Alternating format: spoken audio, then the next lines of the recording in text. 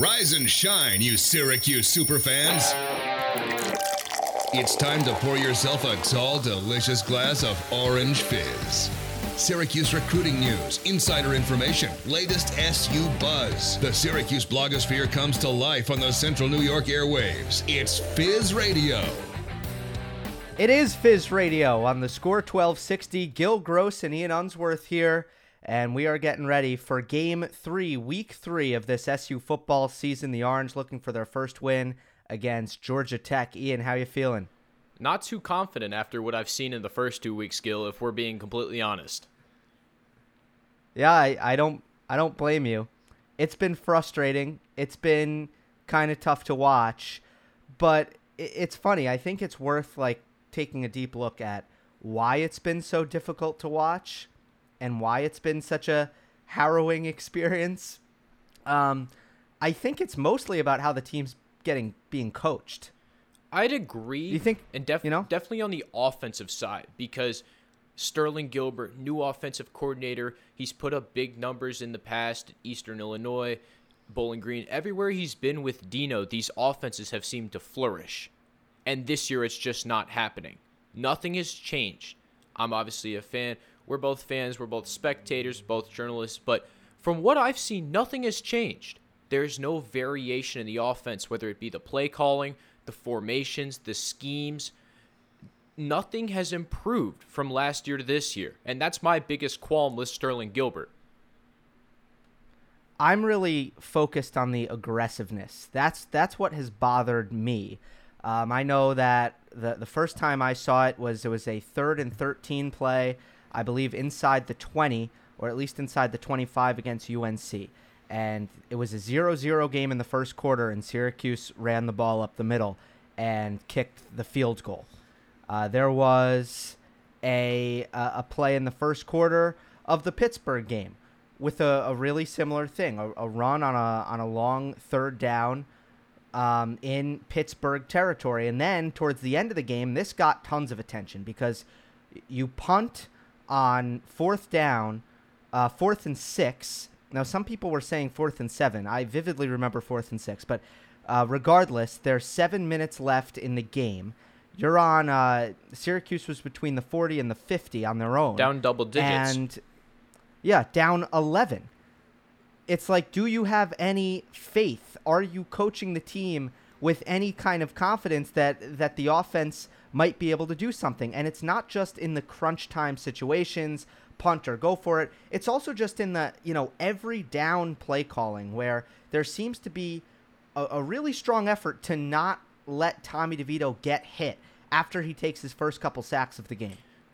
But even so, the offensive line and the blitz protection is bad enough that DeVito's going to get hit. It doesn't matter whether Sterling Gilbert calls the perfect play. The personnel just isn't there yet. Jawar Jordan is, I'm going to be honest, he's terrible in pass protection. He can't block anybody. He's pretty much a ragdoll back there. So we might as well take some shots, let DeVito open it up, just have some confidence, make some throws. I don't care if you throw a pick. Because honestly, Gil, last year, I think DeVito really started to shut down because he got so much criticism from throwing those picks against Maryland and Clemson, right? He went to throw it away and accidentally threw it to a defender, and people were on him for that. So he kind of shut down, then started getting hit, right? Those two things together, absolute confidence breaker. So you have to build his confidence back up some way. And either it's going to be, hey, you can make the short throws and we're going to make it nice and easy for you, or we're going to let you do anything in the world you want. I don't care if you mess up. Just go out there, throw the football around, have a good time. But at the same time... But he's going to get hit. He's going to get hit. Well, it doesn't matter if he makes the short throws or the long throws. He's going to get hit. No, but that's not really true. I mean, you can look at most of the sacks DeVito is taking. It's early on in the game, and then they shell up with the play calling. Then they call a lot of quick screen passes. They run the ball more, and they basically don't allow DeVito to let a play develop in the play calling. It's all short, quick, plays that are designed to just let him get rid of the ball right away. But what you end up having is there's no – it's almost – look, there's a saying, Scared money don't make none.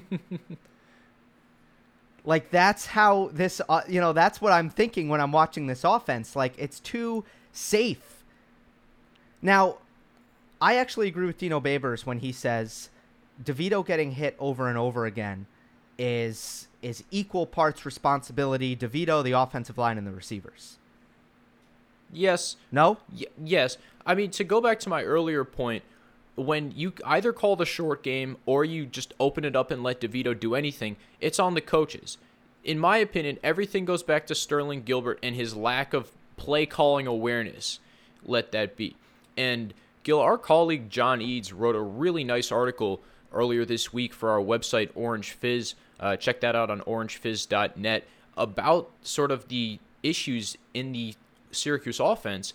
And it's all either DeVito missing a throw. He misses plenty of open guys. Whether it's a short pass or a longer route, DeVito sometimes is up there pump faking. He's holding the ball when he has open receivers. And I hate to say it, but I heard this stat that when DeVito was in there against Pitt, he got sacked upwards of 5 times. Culpepper was not sacked once. And for whatever reason that may be, Rex Culpepper not getting sacked shows you that it's got to be on DeVito at a certain point. The buck stops somewhere, right? We know how bad the offensive line is. We know the receivers aren't anywhere to where they were in 2018 or even last year, but the buck stops at Tommy DeVito throwing the ball. Right.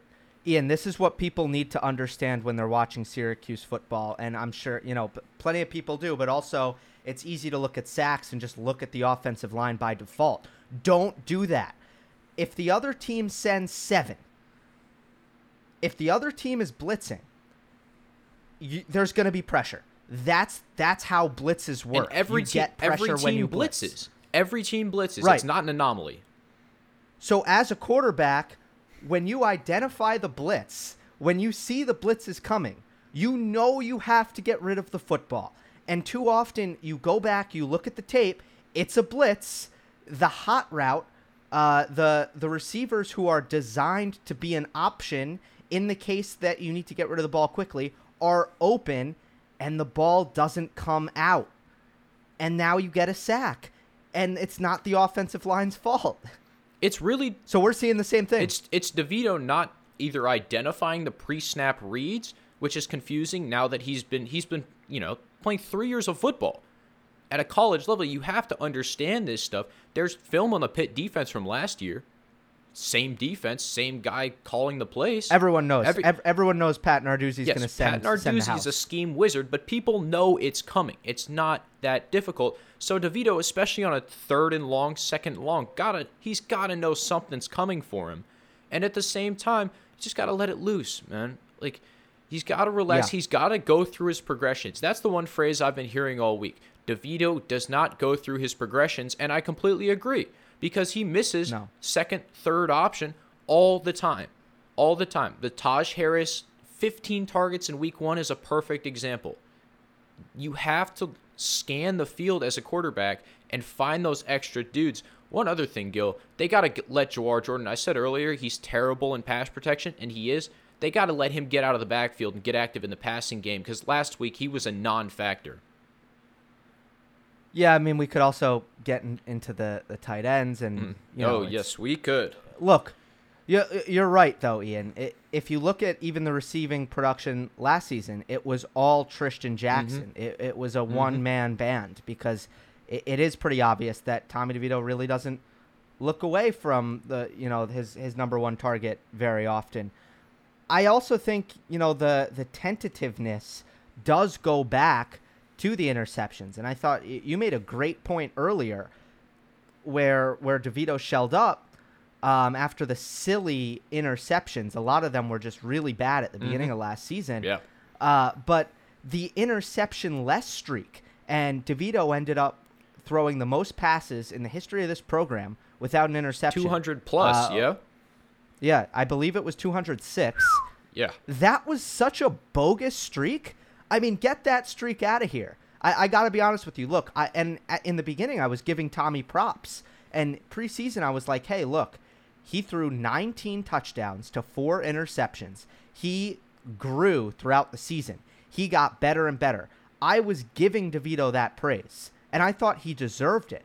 But at the start of this season, the way he was playing, of course you're not going to throw an interception. You're not taking any risks. There were definitely some stats last year, especially at the end of the season, that made DeVito look really good when he necessarily wasn't excellent. I think he also, according to Pro Football Focus, led college football with 60-plus yard number of touchdown passes that were thrown over 60 yards. I think he had 3 or something like that.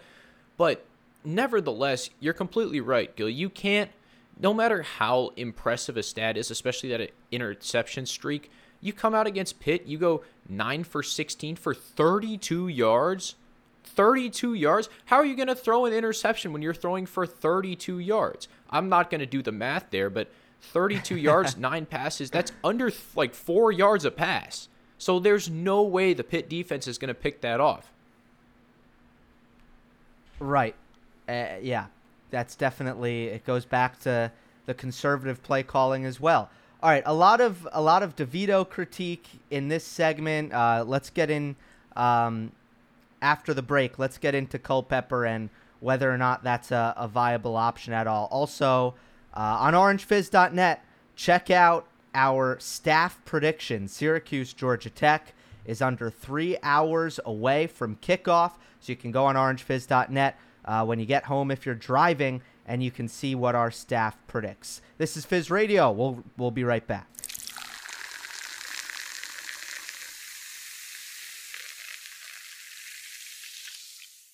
Back with Fizz Radio here on the Score 1260. Gil Gross and Ian Unsworth here.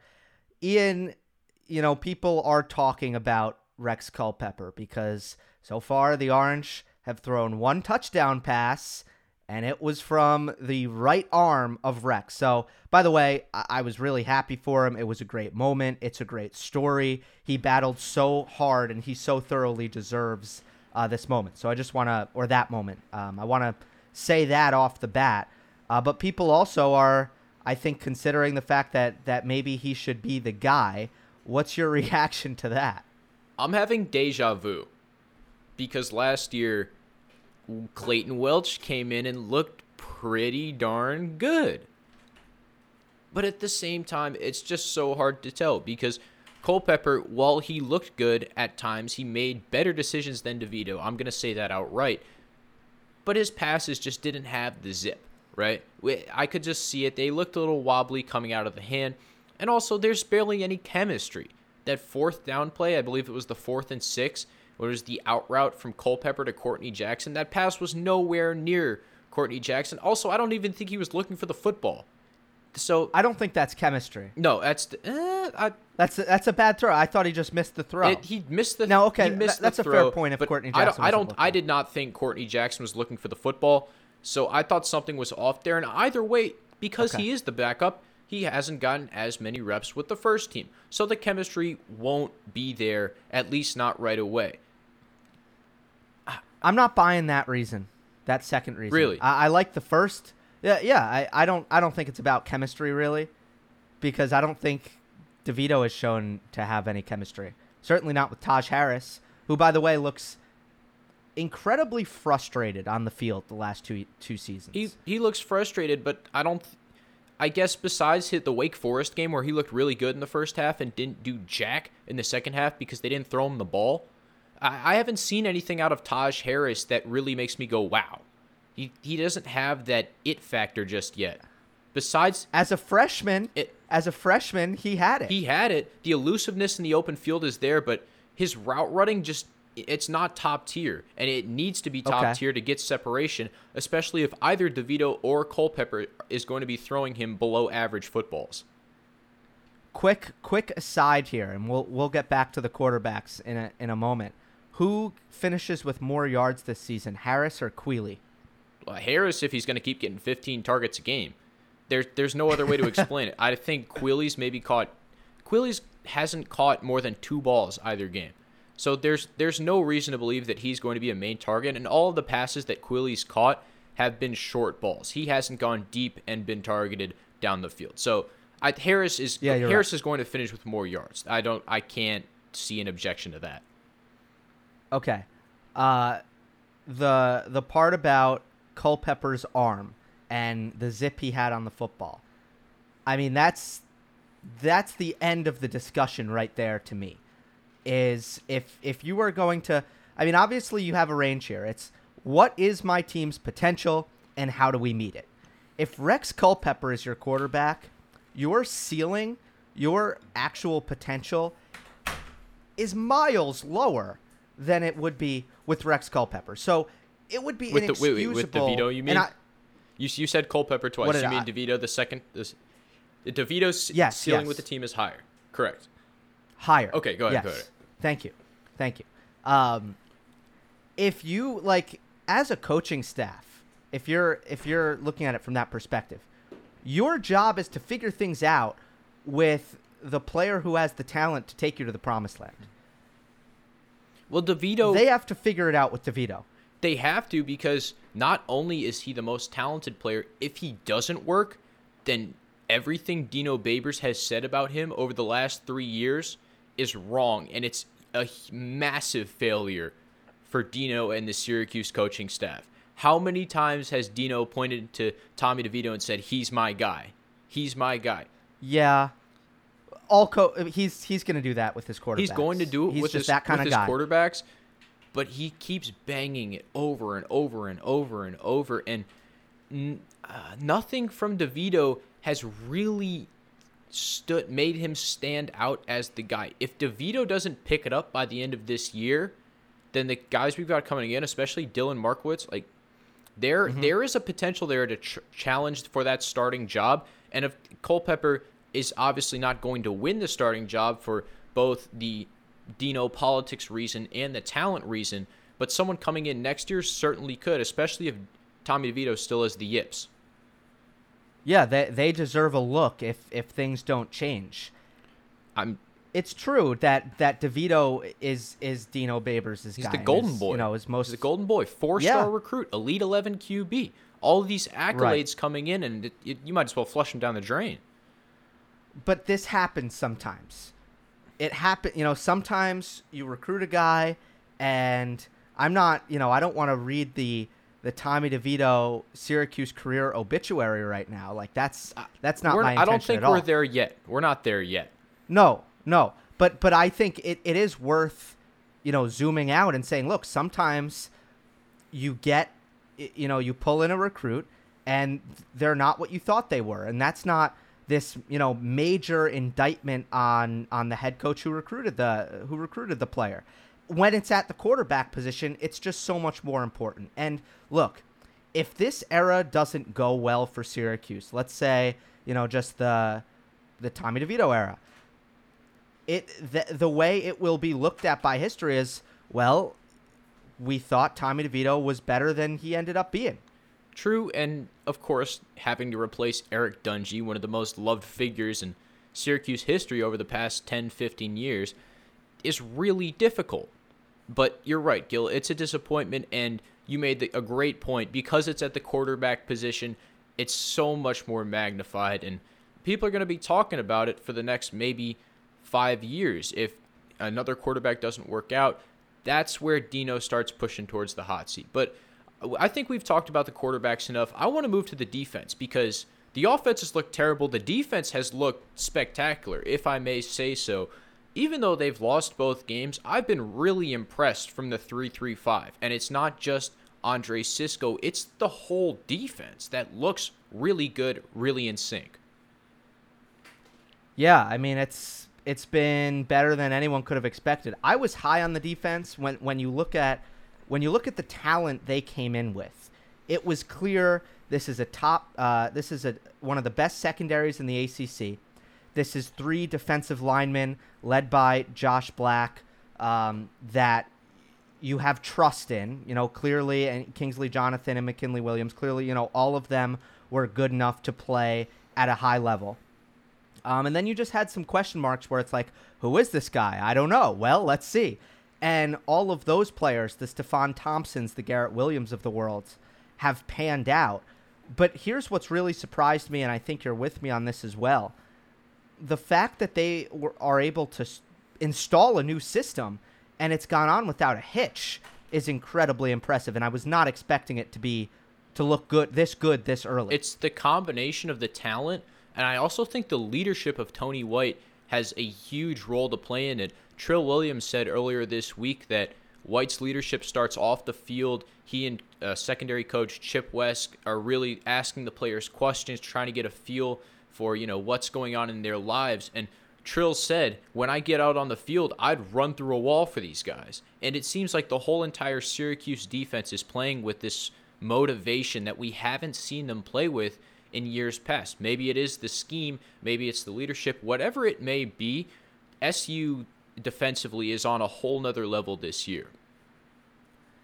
Now, I do think it's important to note that this was kind of a narrative last season with the defense, and then things really broke down.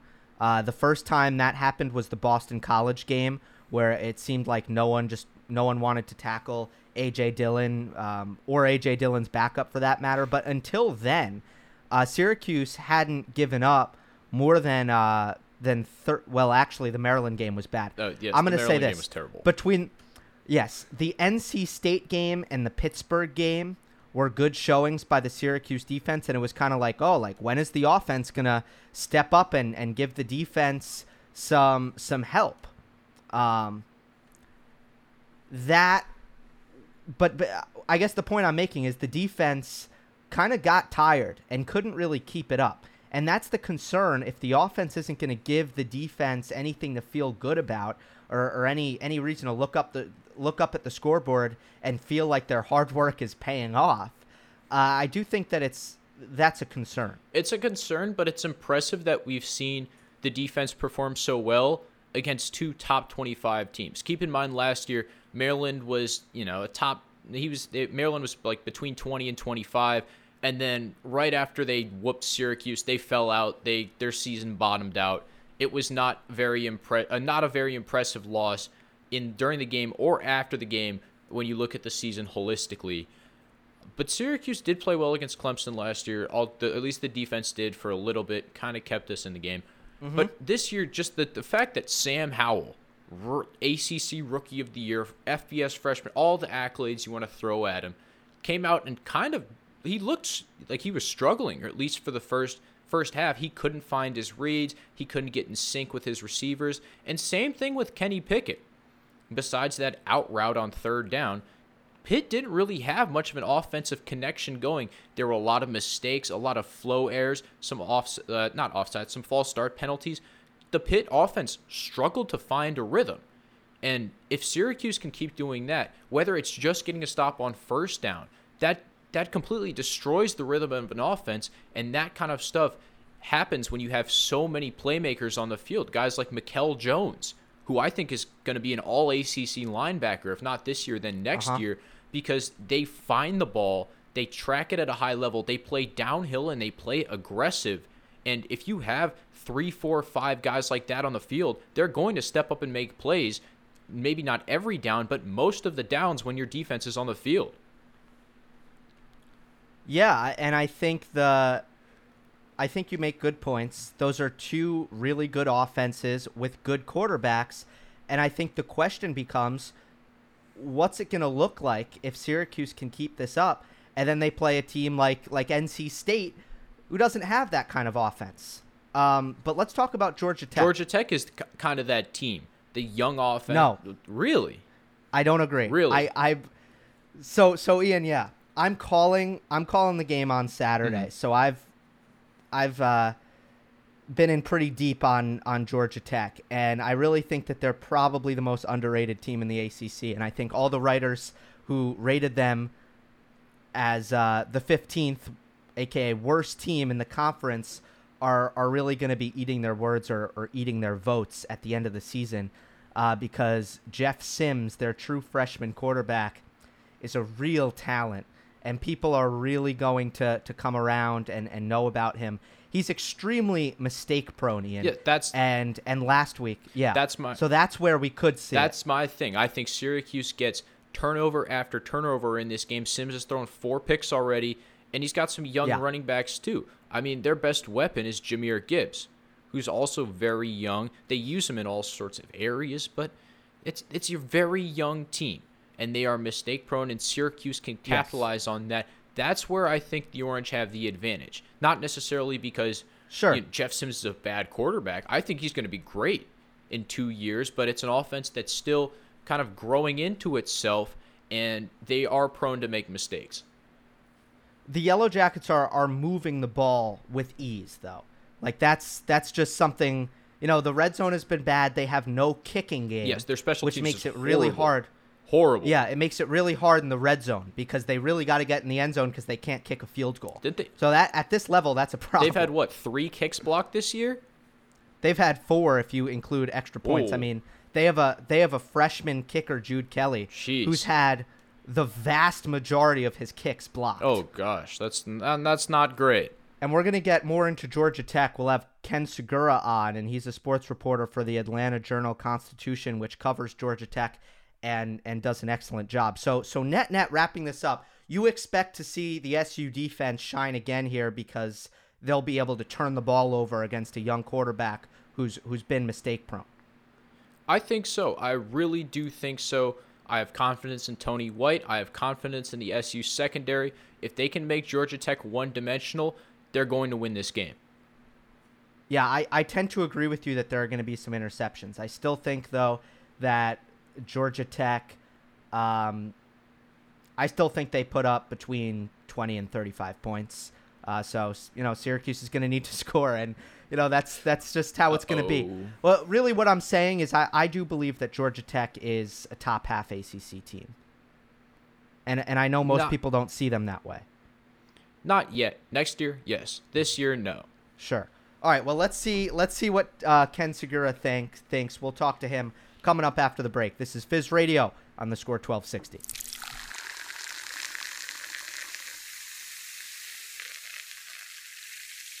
We're joined now on Fizz Radio by Ken Segura. He does a wonderful job of covering Georgia Tech football for the Atlanta Journal-Constitution. Ken, thanks for coming on.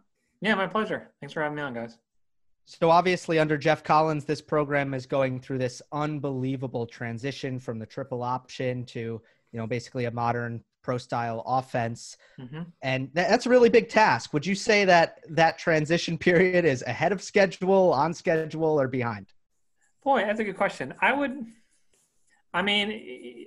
guess you want to wait till the season ends to know exactly how things turn out. I mean, honestly, I think when they beat Florida State in the first game of the season, like that was unexpected. They were, something like 12-point underdogs, and obviously their pick finished last in the ACC. So you didn't just kind of superficially looking at it, you're like, they're not going to win this game. And so for them to win and to look good doing it, I think made you think, well, maybe they got a shot. And after the next game, they showed some things against UCF, but UCF won going away. So you felt some good about some things, but obviously, giving up 660 points to anybody raised some question marks. I guess I would say I feel like they're ahead. I mean, some things that you wondered about, specifically pass rush and the offensive line, and I guess in quarterback play, they've all, particularly the first two have looked pretty good. And then quarterback play, you see a lot of really good things. Jeff Sims has some things to work out with turnovers. But yeah, I would, I guess if you're working on a projection of, people think the team was going to finish last, then I don't think that's going to happen. And so I guess I'd go ahead and say they're maybe a little bit ahead of where most people thought. And thanks for joining us. Let's talk about the quarterback, Jeff Sims, Sure. True freshman, 4 interceptions already on the season. But personally, me watching him, I love the decisions that he's making most of the time in the pocket. What is your favorite intangible that Jeff Sims brings to this Yellow Jacket team? I guess the one thing that stands out is that, particularly given that he's a true freshman, making his first 2 starts, and this will be his third, is that he plays with a lot of poise. Like, normally you think about a freshman or someone that hasn't gotten a lot of playing time put in the starting lineup there, kind of running at first opportunity, not maybe putting a lot of touch in the ball. And just the kind of sense that there's a little bit of indecision or panic. And you don't get that at all with him. he stands in the pocket and is cool. When he runs, he often is running to keep the play alive, not necessarily to run downfield. So I guess that is probably what I would say has stood out. Just, he's got a lot more kind of poise about himself than you might think for someone in his situation. We're talking to Ken Segura of the Atlanta Journal-Constitution. Yes, the quarterback play is miles better than last year for Tech, but still some talented running backs there, including a freshman in Jahmyr Gibbs. What is the backfield looking like? Because Jordan Mason didn't play against UCF, but these are two really talented backs, Gibbs and Mason. Yeah, and then you could throw in Jemias Griffin and Dante Smith for the matter too. It's definitely a position of strength for Tech. Jordan Mason was an All-ACC back last year. Elusive, really good vision, can run with strength and power and speed. And then you throw in Jahmyr Gibbs, who was someone who really kind of blew up in his recruiting as a senior. And so those two guys, and then Jemias Griffin, who was kind of the Jahmyr Gibbs of last year's class. All three are good options. I think, they're going to, my guess is that Mason won't play. We'll see for sure. But I'm sure you'll see both those guys and probably Dante Smith also. Gibbs also led the team in receiving last week, and Malachi Carter is really the only proven guy. 6 receptions for 66 and a TD against Florida State. Who are we looking for in the passing game? Well, certainly, as you said, Jahmyr Gibbs, he's someone that they can, he can come out of the backfield, or they line him up in the slot, I think once or twice. As you mentioned, Malachi Carter is another. Jalen Camp, he's a senior. He's another guy I think that is I think they're good throwing too.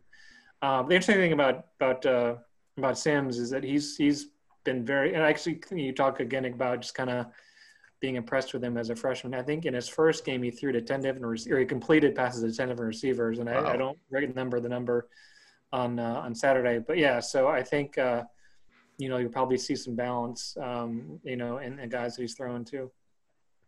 How do you see this matchup with Syracuse? I mean, the Orange have really struggled on offense and really struggled all aspects, and then but the defense has looked excellent. Right. So it's really a side of really a tale of two sides of the ball. Yeah, that'll be interesting. I was writing something about just the defense, Syracuse defense, and Tech's offense, that matchup. Jeff Collins, the coach, was on his radio show last night talking about, that they're running a 3-3-5 and they're running blitzes and angles, and there's a lot to kind of handle. And so maybe I would wonder it'll be a different kind of challenge for Jeff Sims and for the offensive line to handle that kind of stuff. And obviously now, there's more of a book, I guess, on Sims and what he can do, and maybe where coordinators feel like they can attack him. So that'll be interesting. I think, first glance at Syracuse, you're like 0-2, they've lost 2 games pretty handily. And so your first thought is, well, Tech must be able to win this game going away. But I think, I think that Syracuse's defense will be a factor. Obviously the Syracuse offense, as you said, they're having a lot of struggles. It was interesting to me. I was watching the press conference that Dino Babers was giving. He said something along the lines of, "I've never experienced anything like that," and that's not something you want to hear your coach saying about your offense, especially when he's an offense guy. The defensive coordinator for Georgia Tech, Andrew Thacker, made the point that they had played 2 pretty good defenses in Pitt, North Carolina, and so that maybe that skews things. It's obviously early season is always kind of hard to tell, and obviously Syracuse had some issues with preseason and getting continuity there. So we'll see. I mean, Tech had a really good defensive game against Florida State, not really good at all against UCF. And so maybe this is another game where we kind of learn more about how they can play defensively. I think they can be a pretty good unit. They get some guys back on the defensive line. So as far as it plays out, I'm sure Syracuse will be excited to be at home for the first time, and they got the renovated stadium, open back up, and we'll see. I mean, I'm sure it'll come down like it often does to turnovers and who's taking better care of the ball, particularly Georgia Tech, given that that's been kind of an issue for them. Do you think Syracuse has any chance to torch the Georgia Tech secondary the way that Dylan Gabriel did? I guess it kind of depends on. I think certainly what Gabriel did. And I think Gabriel's a special quarterback. Yes, yes. But obviously DeVito's played a ton, and I think my guess would be no, just because not everyone. I mean that's for one thing. I'm sure Tech will be very eager to make amends, but I think what UCF did really well. A lot of the time was they protected Gabriel. They used a lot of 6 and 7 man protections and just made it hard for the pass rush to get to him. And then once he could stand back in the pocket and throw downfield, which is something he does really well.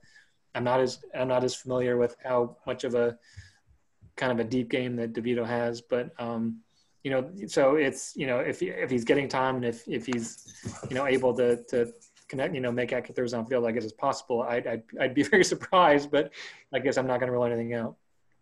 Ken, this is of course a Syracuse audience, so I'm sure they're interested. What's the worst part of Georgia Tech? What's the weakness?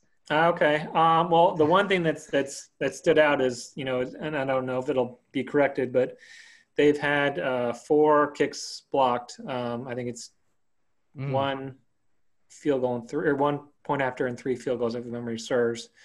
And they obviously it's very unusual. I think part of it was the protection of the guys up front, had some breakdowns, and then also the kicker Jude Kelly missed. I think 1 or 2 maybe might have been low.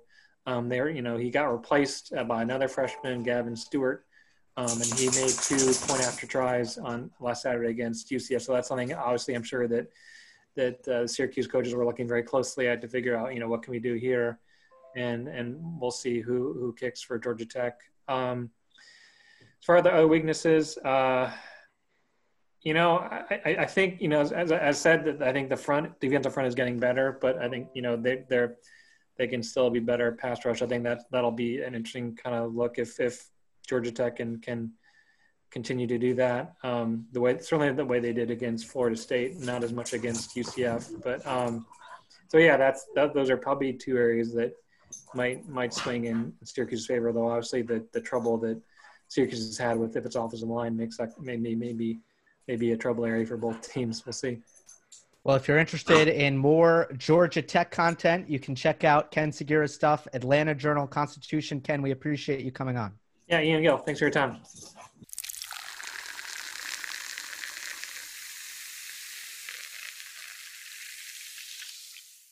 We're taking you home on Fizz Radio here on the Score 1260. Gil Gross, Ian Unsworth here, and it is time, as always, for Fizz Feedback.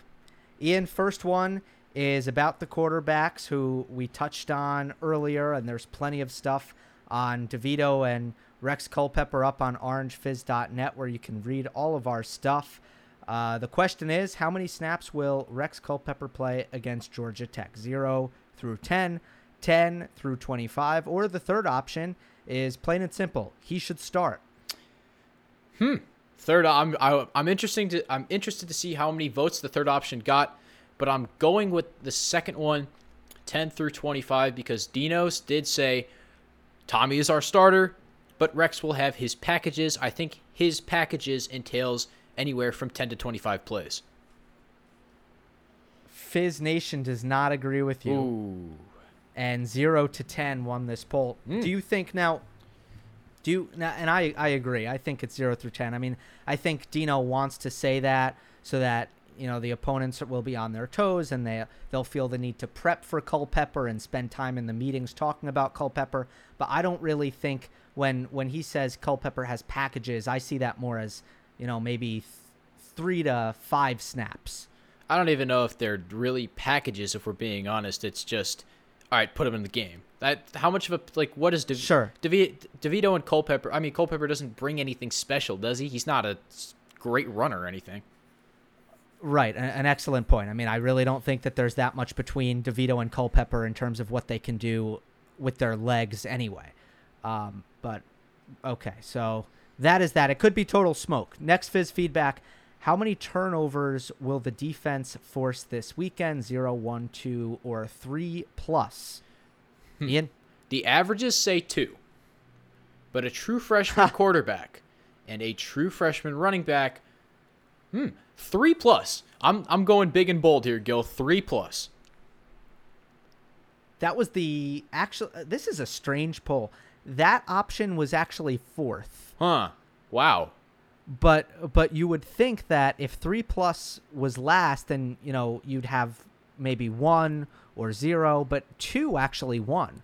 So people just weren't feeling 3, but they were feeling 2. 48.8% of Fizz Nation thinks 2 turnovers. Yeah, that's the one knock on Jeff Sims so far, is he's been pretty sloppy with the football. 4 picks, 1 interception, and worth noting that a lot of those turnovers have come deep into have come deep in enemy territory at costly moments. Certainly seems like Syracuse could get at him, especially with the experience of the Orange's defensive backfield. Absolutely. Our final Fizz feedback is also about the defense. What's your impression of the 3-3-5 after its first 2 games at SU? First option, 3-3-5, is perfect. Second is, I'll wait and see.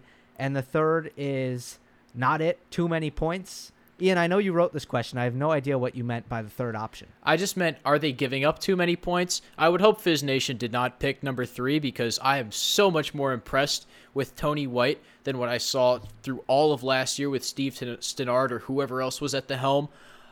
I'm honestly going with option number 1. I'm very bullish on this SU defense, and I hope they continue to play excellently.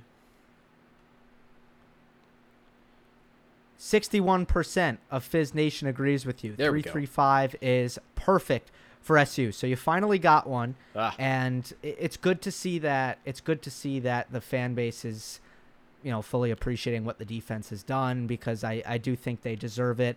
And the scoreboard psychology is real. I don't think you can read too much into the fourth quarters really getting away from this defense. No, you can't. And Gil, it's good to see that I got 1 of 3, because I could still get in the Hall of Fame for hitting a buck, for hitting 3-3-3. So I'm rocking with it. Sure. Okay, I'll give you that. Quick prediction: Georgia Tech, Syracuse, kickoff at noon. Well, I said it on the site: Syracuse 27, Georgia Tech 24, and I'm sticking with it, man. I really hope Syracuse wins this game. Everything in my body is just pushing for Syracuse to win this game, force some turnovers, capitalize in the red zone, even a defensive touchdown. I think a defensive touchdown happens this Saturday, in 3 hours now, and that's what pushes Syracuse to a victory. I'm not feeling it, and I think a lot of people are going to be really kind of viewing this loss, if it happens, if Syracuse doesn't win, as this terrible thing and this awful loss. But I happen to think Georgia Tech is super underrated and led by Jeff Sims, a good quarterback, and I actually do think that they'll get it done. But, again, I think they're a good team. That'll do it for us on Fizz Radio. Enjoy the game, everyone. Follow us on Twitter at OrangeFizz and read our stuff, orangefizz.net. Syracuse, Georgia Tech coming up very soon from Gil Gross and Ian Unsworth. This has been Fizz Radio on the Score 1260.